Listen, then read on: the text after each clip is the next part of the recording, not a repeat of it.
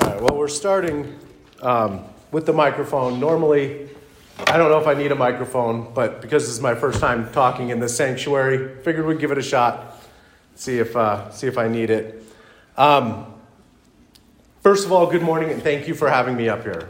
It is an honor and a privilege. I want you to go ahead and open up your Bibles to Romans chapter 8.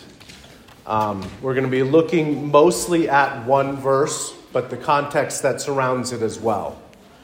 I did want to say, Hope and I, and our 8 wonderful children, my dad's here as well today, we felt very welcomed, very brought into this congregation since we got here.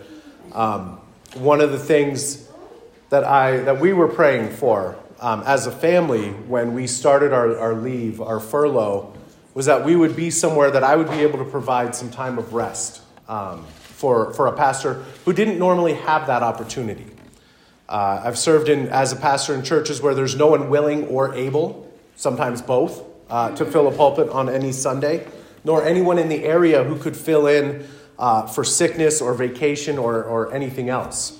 Learned quickly how hard Ed works during the week, especially this time of year.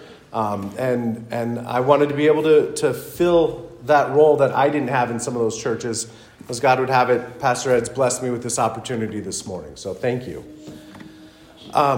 If you read through the book of Romans, when you come to chapter 8, you're right in the middle of the book. You're halfway through. Paul has, in the letter of Romans, up to this point, he's dealt with practical and deep theological issues. He's dealt with salvation. He's dealt with justification, sanctification, regeneration, original sin, total depravity, a whole lot of big words for clear, sometimes simple, sometimes complicated biblical truths. He's laid it out, and Romans is often called, so a lot of people call it the best chapter in the Bible, Romans 8. And Romans in general is Paul's systematic theology. It's where he lays everything out in a system that the people in Rome, the churches in Rome, and those who are going to be hearing the letter, reading the letter, including us today, needed. Everything that's needed is in the book of Romans. And so he continues here. He's dealt with those things. He's explained those things. He's laid them out for the church in Rome. And he continues here in chapter 8, the first part we're going to be dealing with this morning. I'm going to go ahead and pray, and then we'll start looking at some Bible verses. Father, thank you for this opportunity for us to gather together as your church, as fellow brothers and sisters in Christ. Help us to hear your words that you have written down, that your Holy Spirit has inspired. Help me to share your word and your intent in those. Thank you, Jesus. Amen. All right, now before we look at Romans 8, chapter 8, verse 1, as I said, context is necessary. I want to reread the last 2 verses of chapter 7. And as we continue to remember to look at the context of passages we look at, we know that no verse in the Bible is in a vacuum. Every verse needs to be looked at in context. We need to know what comes right before it. We need to know what comes right after it. Now, I read out of the English Standard Version. That's what you're going to hear from me up here, the ESV.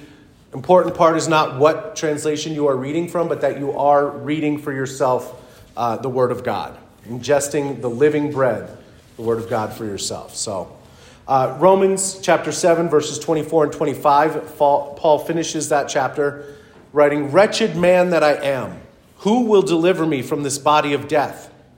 Thanks be to God through Jesus Christ our Lord.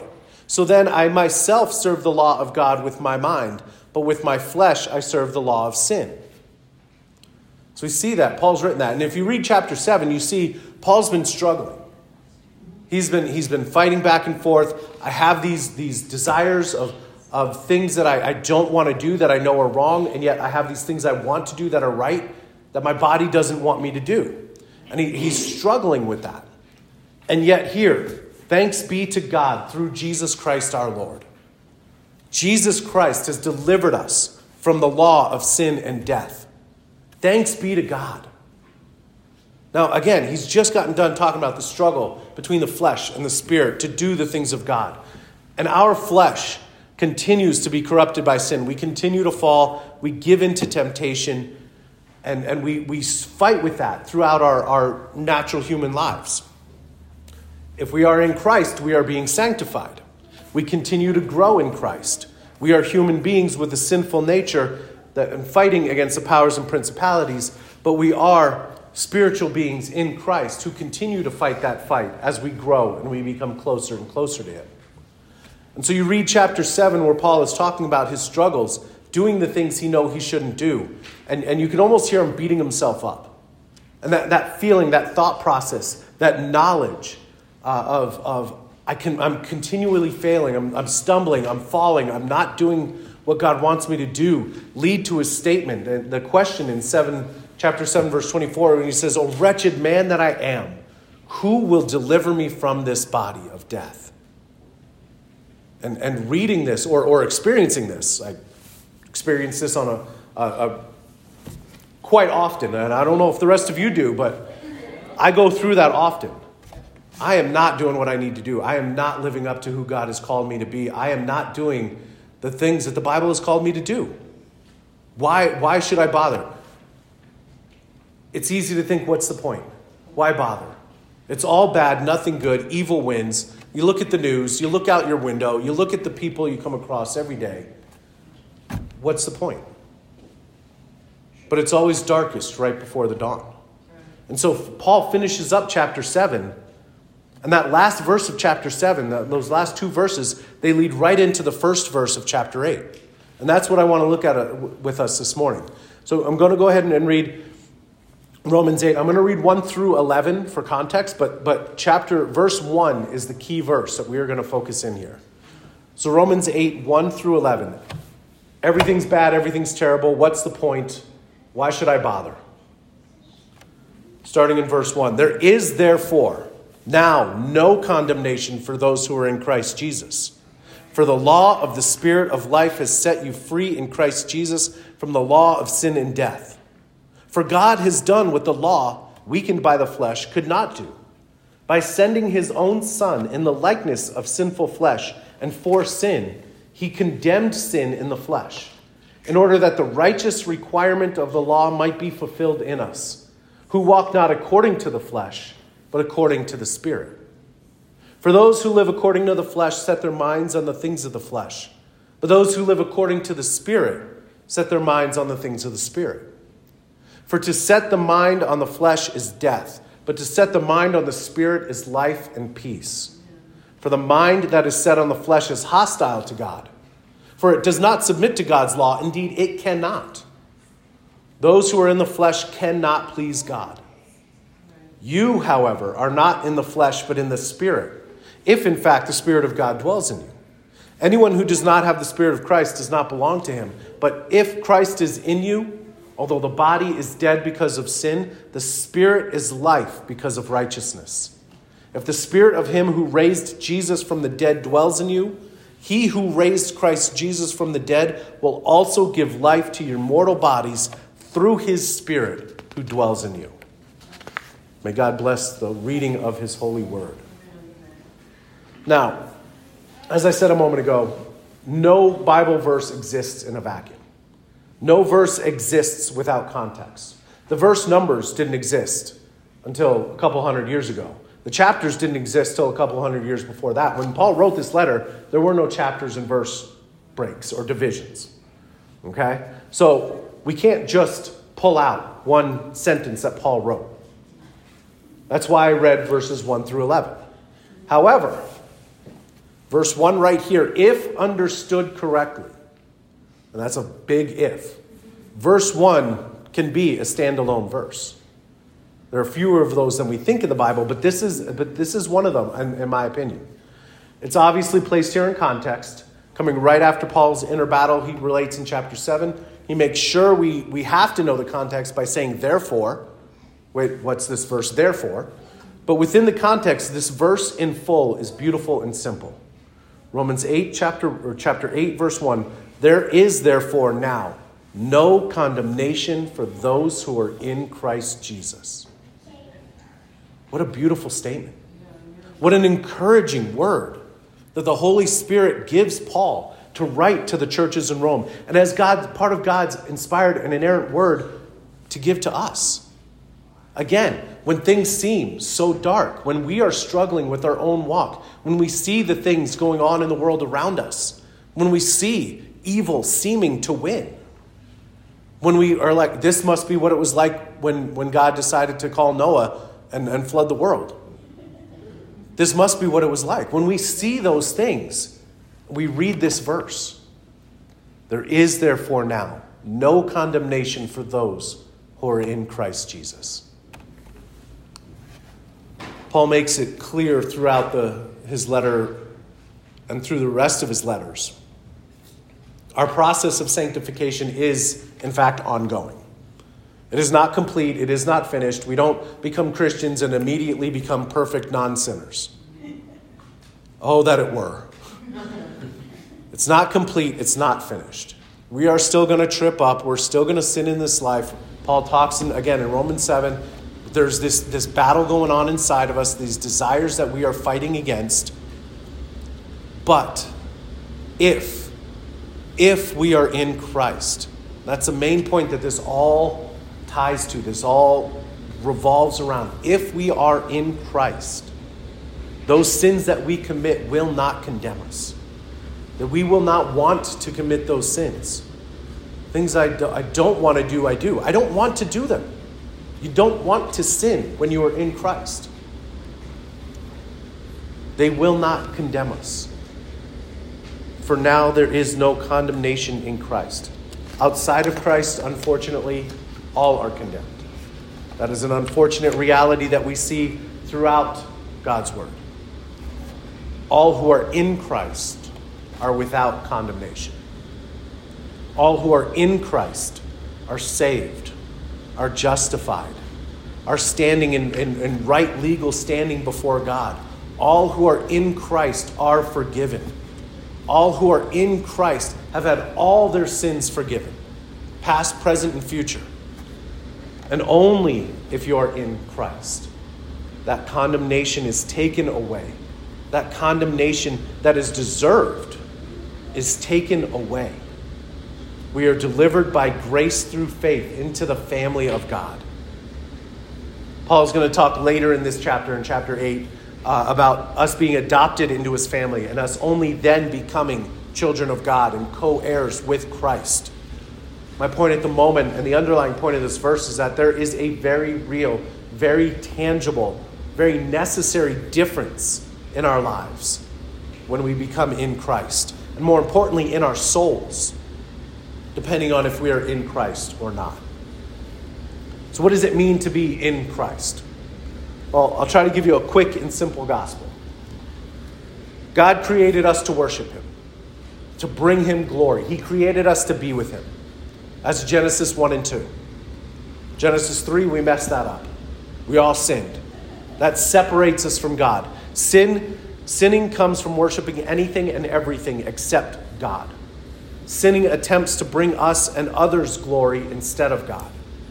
Tries to bring us up to God's level or God down to our level. Sin corrupts so totally and completely that we cannot stop ourselves from sinning. We cannot not sin.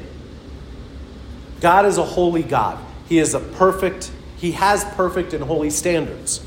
He also is a just God, meaning that sin needs to be dealt with and not just swept under the rug. The wages of sin is death. Now, God knew all this before time began, and God the Father, God the Son, Jesus Christ, and God the Holy Spirit, the Trinity, one God, three persons, they had a plan. That plan was for Jesus, the Son of God, to be born as a human baby, the incarnation. Lived his life as 100% human and also 100% God. He lived a holy and sinless life. He showed us what obedience to God looks like. He lived as an example and taught how to rightfully interpret the scriptures. More importantly, as we mentioned just in that last song, as we celebrate this week and this upcoming weekend, he died a death that he didn't deserve. He was crucified for sins he didn't commit. Because he died without any sins, his blood was sufficient to cover up our sins. His righteousness is enough to cover up our natural, innate, all-encompassing unrighteousness. We cannot earn, influence, or achieve our salvation in any way. We cannot access Jesus' righteousness in any way on our own. No matter how moral, how upstanding, how nice, how law-abiding, how conservative, or how churched we are. None of that matters or affects our salvation or access to Jesus' righteousness in any way. He gives it freely. We have been saved by grace through faith. Faith in Jesus Christ and who God in the Bible tells us he is. Sin blinds us to the gospel. We can't see it. We don't know who Jesus is, or we don't know that we need saving from our sins. Sin blinds us to the gospel. It blinds us to the saving work of Christ on the cross. The Holy Spirit lifts that veil from our eyes, and it turns our hearts of stone into a heart of flesh. The Holy Spirit regenerates us and changes us from the inside out. When that happens, we become covered in Christ's righteousness. So when God looks at us, he doesn't see our sin. And therefore, he no longer demands blood for payment of our sins. Because Jesus Christ's blood and righteousness is already covering. So we are justified, which means we are no longer seen as guilty, but we are declared as having right legal standing before God. Our sins are forgiven. And that happens instantaneously, the moment we are saved by grace through faith. God's work in us and on us, the demands that he demands from us, those are not finished in that moment. We are freed from the curse of sin and the condemnation of the law, but God calls us to follow the law, not to earn our salvation, not to keep our salvation, but because we are saved, because we are freed, because we now have the desire to. The law is good and holy, but it is not a method of salvation. And so we are called to follow in order to grow in holiness, to be conformed to the image of Jesus Christ, as Paul tells us later in Romans. Sin loses its grip on us, and we grow in our walk, our relationship with Christ. This is a process. This part of it is a process. It's not instant. The justification, the forgiveness, the declared righteous, that is instant. That is our salvation. This part, our walk, our growing, our sinning less, our growing in him, our desire, that is a process. It starts in that instant, and it continues for the rest of our lives. That is sanctification. We are no longer condemned, but we are now citizens of the kingdom of God. If we are in Christ, the reality is that this is no longer our world. Now, the unfortunate reality is that many people are not in Christ. Many people either don't believe God exists, so they see no reason to believe in sin or that they're sinners. Other people believe in a God, or maybe even a Jesus. They call on that name, not knowing who the Bible says he is. But they consider themselves good enough people that they have no need to repent or to change their lives or to go to church or anything else that would impede the lifestyle that they were already living. There's no change in that. The problem is morality without being in Christ leads down the same wide and easy road that leads to destruction, as does unbelief and immorality. Famous American Puritan Jonathan Edwards says the only thing we contribute to our salvation is the sin that makes it necessary. The rest of it's all God. Favorite words in the Bible. We'll see. I'll read one of those verses coming up later. But God. This is who we are. But God. Without Christ, we are in a state of natural rebellion. I don't need Christ because he and sin don't exist. I don't need Christ, though he and sin do exist, but I'm good enough without him. The only right view out of sin, out of rebellion, the only right view and lifestyle is I need Christ, period. I can't do it. I am nothing without him. I can't save myself. I can't do anything to earn my salvation. I depend on him for everything, for his grace, for the faith, for the forgiveness. Now there is no condemnation for those who are in Christ Jesus. Without Christ, there is only condemnation. Without Christ, we all deserve and will only receive eternal torment, the weeping and gnashing of teeth that Jesus talks about in hell. It's not a pleasant subject. I don't like speaking about it. Jesus speaks about it. Therefore, I have to speak about it. Without Christ, there is no hope, no salvation, no assurance, and no future. But God. And yet, now, there is no condemnation in Christ. This verse stands alone with no buts if we understand what it truly means to be in Christ. It doesn't mean do whatever you want, there's no condemnation. It doesn't mean everybody gets to go to heaven. We have to understand what it means to be in Christ. He tells us that we are to take up our cross daily. We will face resistance and persecution. We will see it as unfair that we can't treat others in the negative way that they treat us. That's really not fair. That's really hard. We are called to live a holy life, set aside from the society and culture around us. Not removed from, but set aside. The word holy means set aside. Different. Bearing the fruit of the Spirit. We can't do it ourselves. We have to lean on the grace and mercy of Christ and the empowerment of the Holy Spirit. We can't do it, but we are called to do it. Christ helps us do that because we will not become sinless. We will get down on ourselves. Maybe even feeling that condemnation that has been taken away. If Paul is going to struggle with that, if Paul is going to beat himself up for an entire chapter, he's going to say, these things I don't want to do, I keep doing them. I keep failing. I keep falling. Chief of sinners am I. There's a lot of sinners in this world, a lot of bad sinners. He's calling himself, I'm the chief of them. If we're honest with ourselves, we each say that when we look in the mirror. But you know what?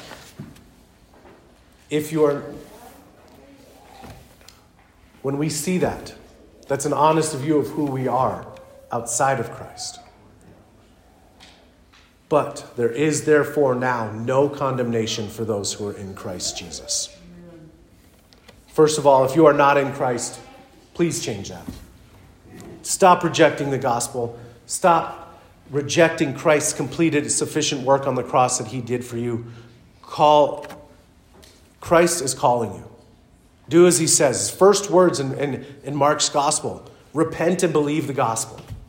So Jesus' first words in the gospel.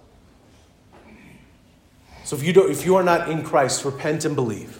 The Bible says in Proverbs that we are to trust in the Lord with all our heart and lean not on our own understanding. You can't do it yourself. And it has eternal and dire results. Open the Bible and read God crying out to you. Paul writes later in Romans, faith comes by hearing and hearing by the word of Christ. See God's word for what it is. His revelation of himself to us so that we can know him and trust in him. And that is sufficient for salvation. Second off, therefore, there is now no condemnation in Christ. If you are in Christ, Paul is writing and has been writing to assure us that we are not in Christ because of ourselves, but it is a wonderful, incredible, undeserved gift from God. Because it is a gift, because it is all from God, we can have assurance of that salvation in Christ. There is no condemnation. There is no being snatched out of the hand of God. There is no God taking back his forgiveness. Again, Paul gets more into that later in this same chapter, Romans chapter 8. So if you go home, read chapter 7 and 8 as one unit. Read what Paul is saying before this verse and read what this verse leads to him saying. It's a beautiful section of a letter that he's writing. But there's more to it. What are some of the best gifts you have ever received?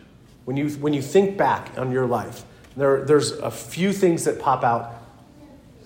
I got this as a gift, and wow, it stuck with me all these years, and it still holds the same place in my heart as it did then.